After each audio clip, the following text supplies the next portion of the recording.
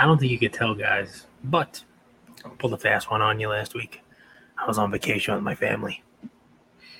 But you guys got 3 episodes, so you wouldn't even know. You got a Monday, Wednesday, Friday. And if I do say so myself, 2 of those episodes are pretty darn good. I like chatting about this stuff that's going on in the hobby. I like talking about card grading. We had last week, people taking PSA 4s and 5s and turning them into Beckett 9.5s and 10s, card care and wedding cards and, vintage cards, going from 4s to 7s and all that other fun stuff. It definitely has me, thinking about my collection and all that other fun stuff. We can talk about that in a second. We had an episode about Panini versus Fanatics, and while one of them may win, the guaranteed loser is you. We had some fun stuff today, but really what was on my mind after coming back from vacation and after, stepping away from the hobby for a week, maybe a little more than a week, we'll talk about that also during this episode, is, we're still having fun with the cards.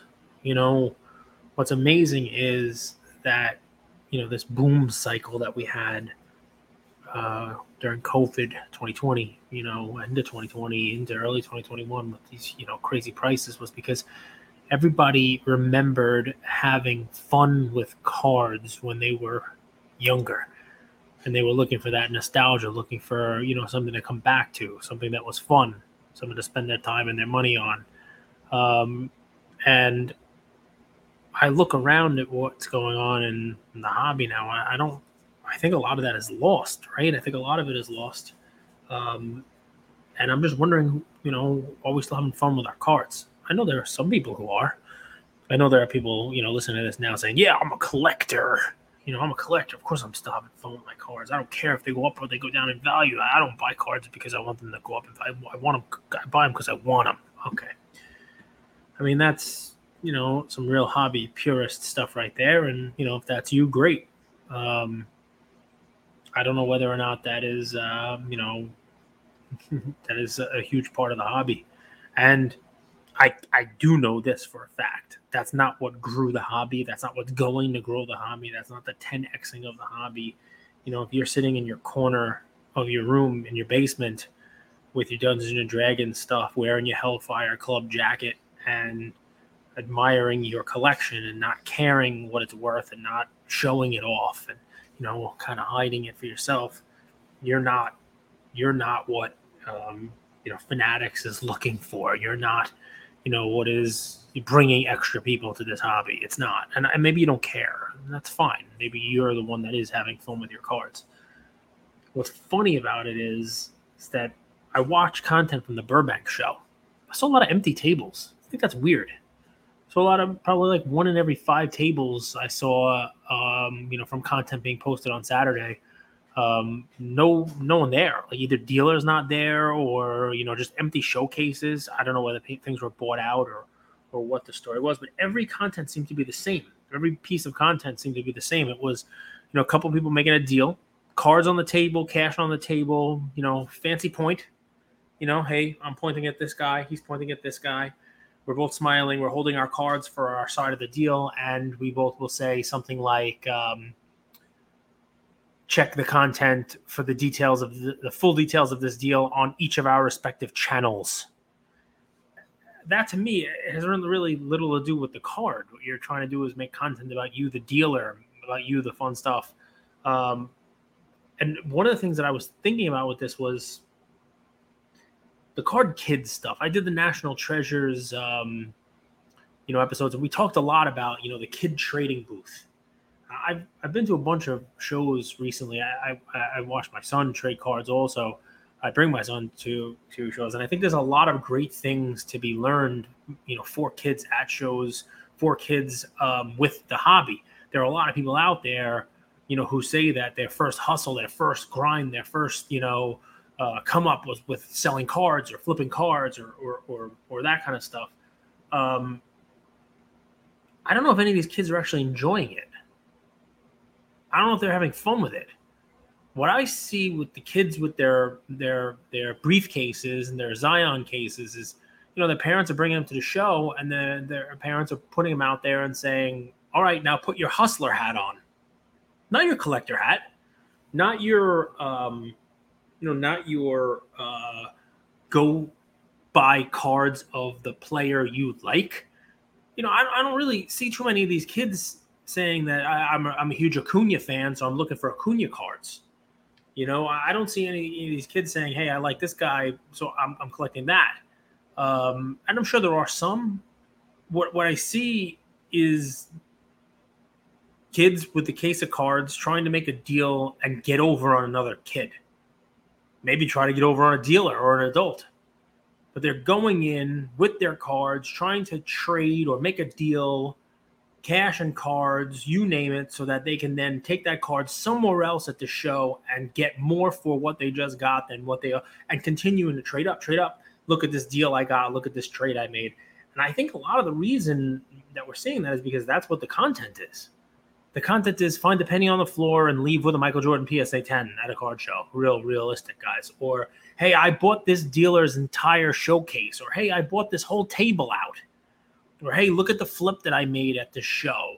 Look, and I'm going to pump the brakes for a second. I'm not saying there's anything wrong with this. I'm not saying people shouldn't make money at a show. We wouldn't have shows if people weren't making money. Let's make sure that's clear, right? Dealers would not set up at shows if they weren't making money at shows. The shows themselves, if they weren't making money, we wouldn't have shows for people to go to.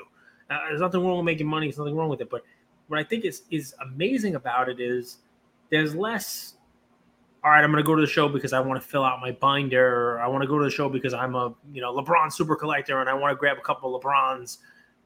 Is there some of that? Sure.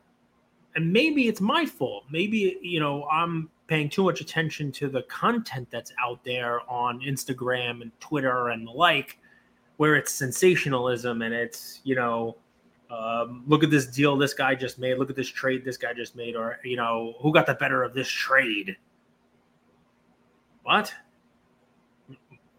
Really? Who got the better of the trade? Why shouldn't both people get something good from the trade? You know what I mean? I just remember trading cards as a kid, walking up the block, trying to grab, Don Mattingly cards from someone who had Don Mattingly cards and giving them Met cards because they like the Mets and I like Don Mattingly and the Yankees. And we both left the trade, usually happy.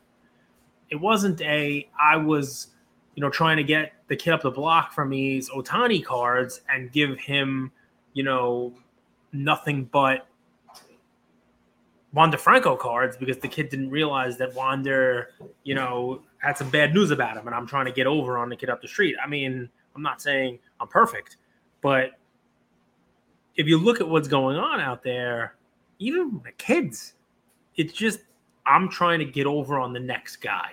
I'm trying to figure out a way to walk into a show and upgrade at someone else's expense. That's a fair way of saying it.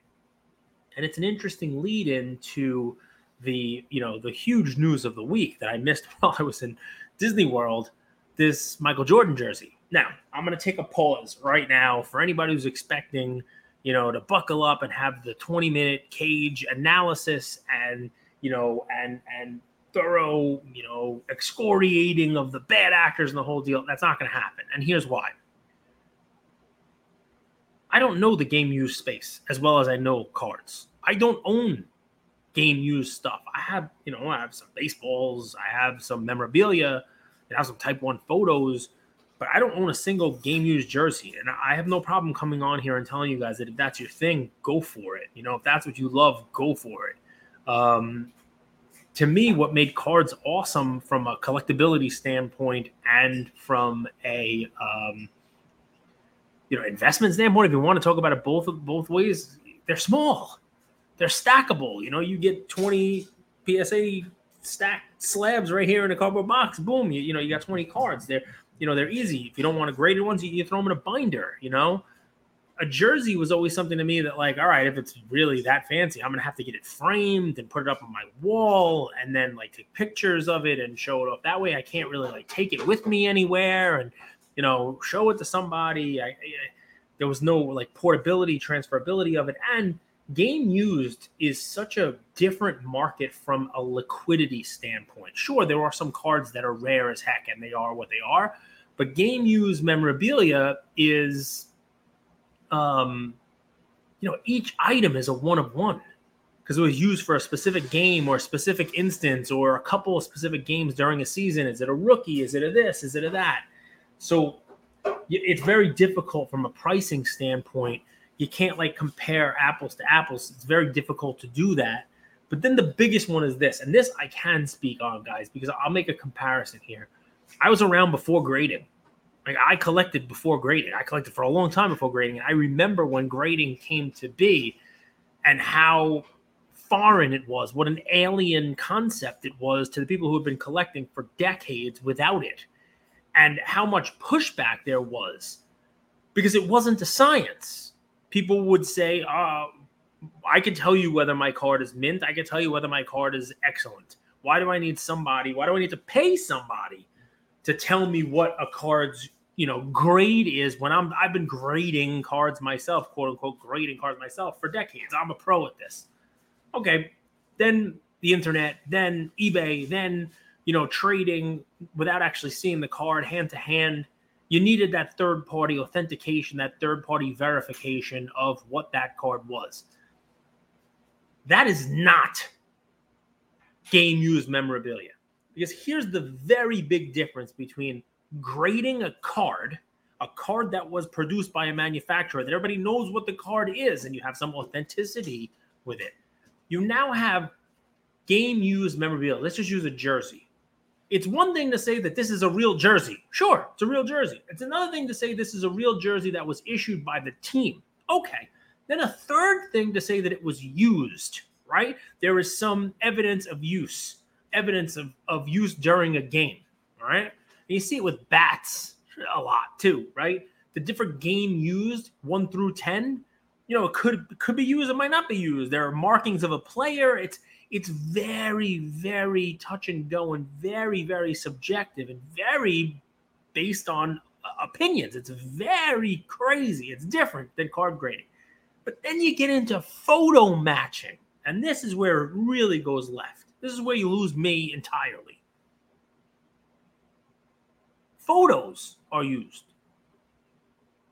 to look at a strand of thread or a smudge or a streak or a sweat stain or a pull or a stain on a sneaker or whatever it may be to say, okay, that picture happened in this game.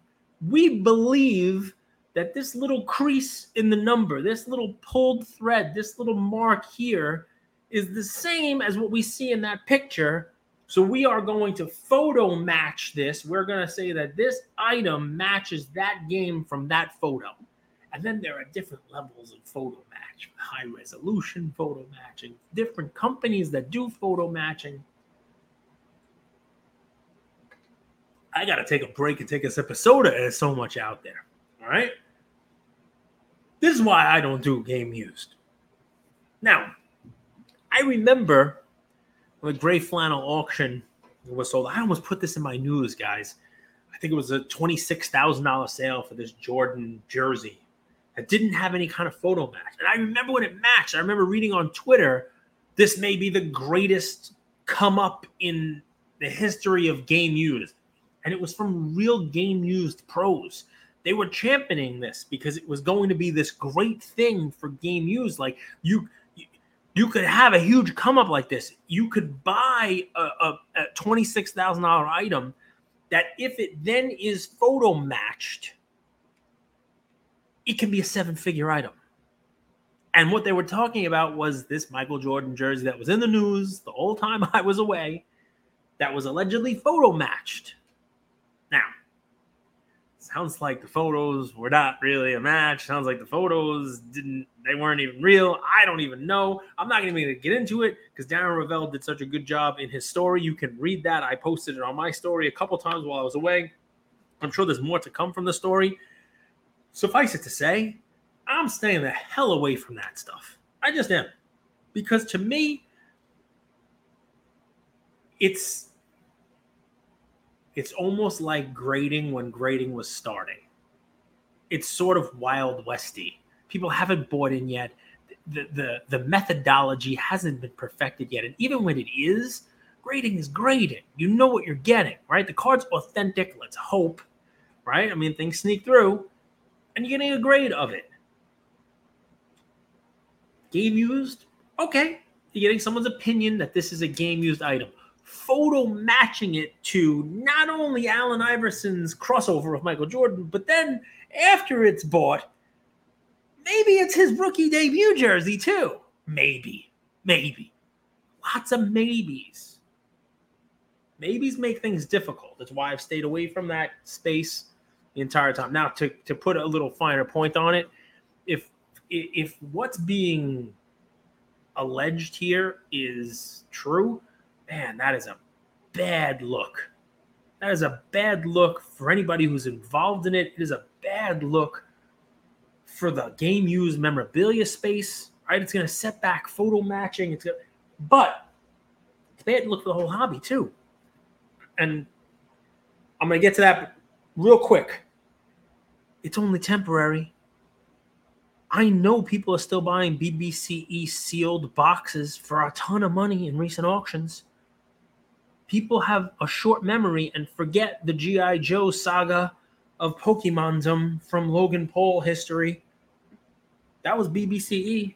It's a similar egg on a face type of thing as what we have now for this photo match that is no longer a photo match that was frozen. We've been duped. Nobody remembers. We have a very short memory when it comes to money. And when it comes to money, the interesting thing is when you hear I can buy something for $26,000 and make it worth millions of dollars, there's going to be bad actors. There's always going to be bad actors. Always. And you have to be vigilant. And that's what's bad for the space.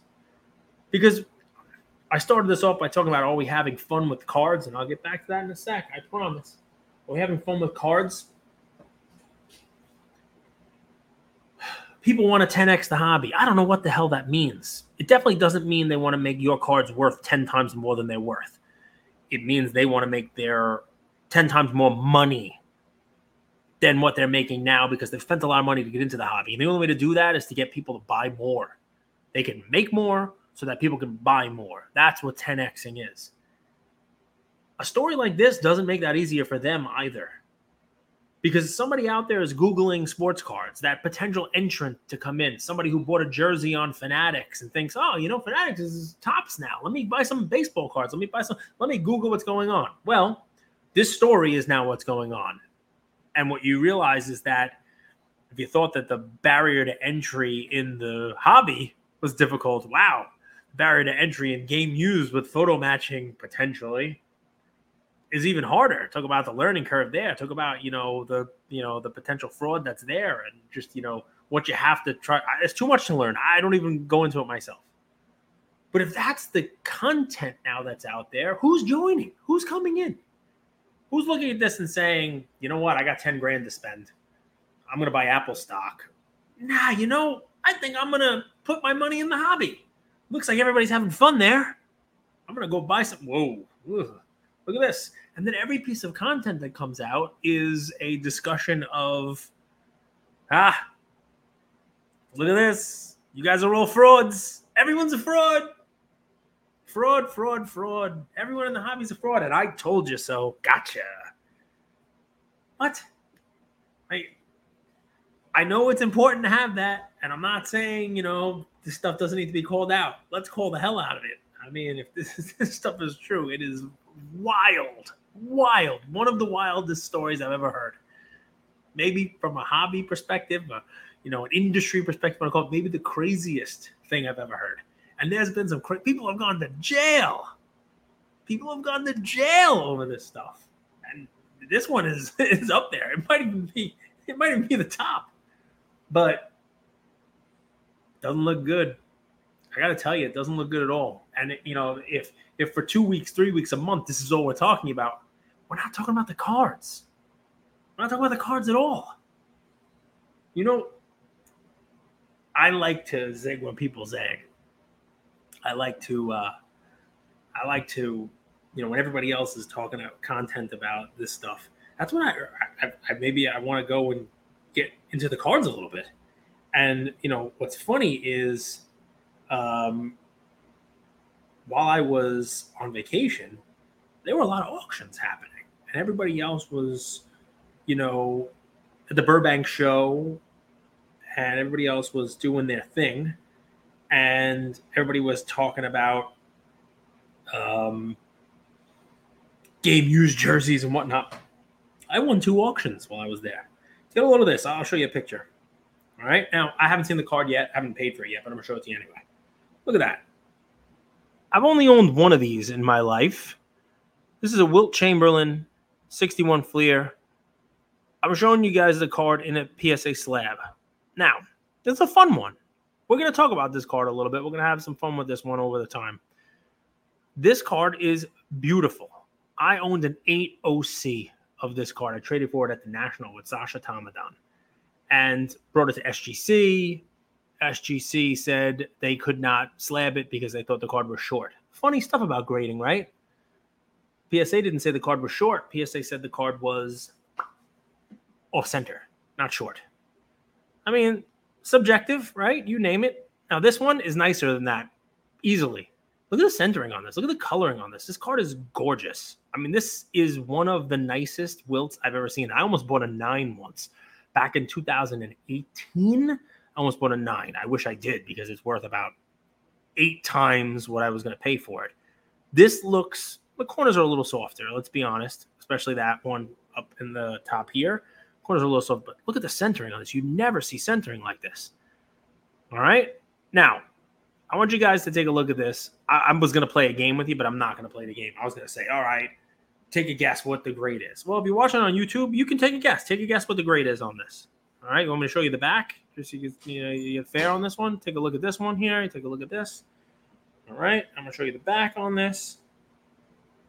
Here's the back. All right, pretty nice. Little bit of, color missing up there in the blue, which is typical for this, but beautiful centered card, like a real nice copy. Show you that front again.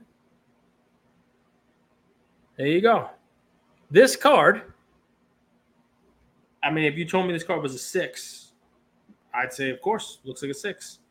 This card, I believe, because of what you're looking at right there. Right there. It looks like a little black dot on the card, but I think it's a tiny, tiny, tiny pinhole. Tiny. I had to zoom in, right? You hardly even see it. I'll get the card in hand. You kind of see it there. Yeah, a little. I think it's a pinhole. I think somebody in the 60s, maybe a kid owned this card and put a little pinhole in it, maybe had it up on their wall. Can't see the pinhole from the back.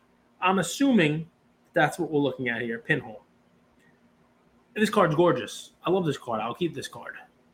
I don't care that the card graded a PSA 1.5.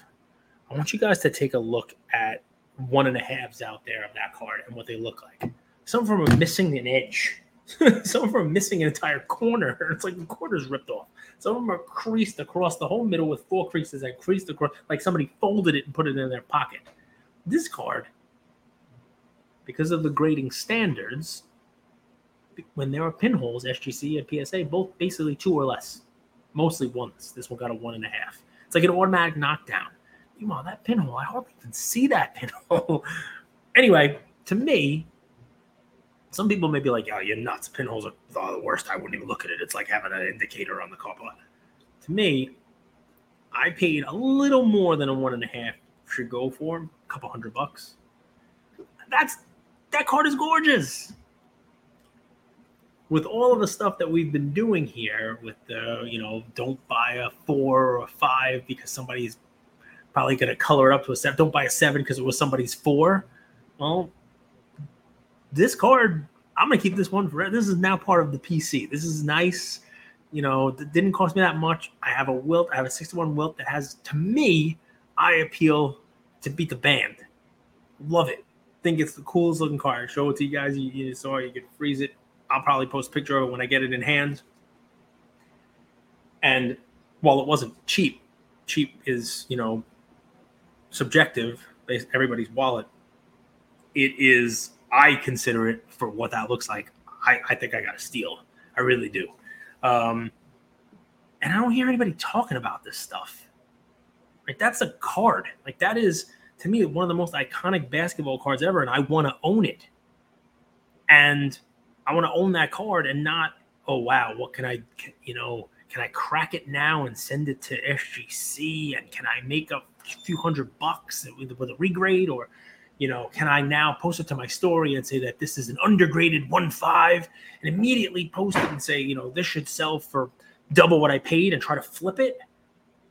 Not why I bought it. I bought it because I want to own one. I think that one looks awesome. And now I have that in my collection for a price I was willing to pay. And I will be looking for more like that. Anybody got Michael Jordan 86 Fleer with a tiny little pinhole in it? Send it my way. send it my way. I'll take it.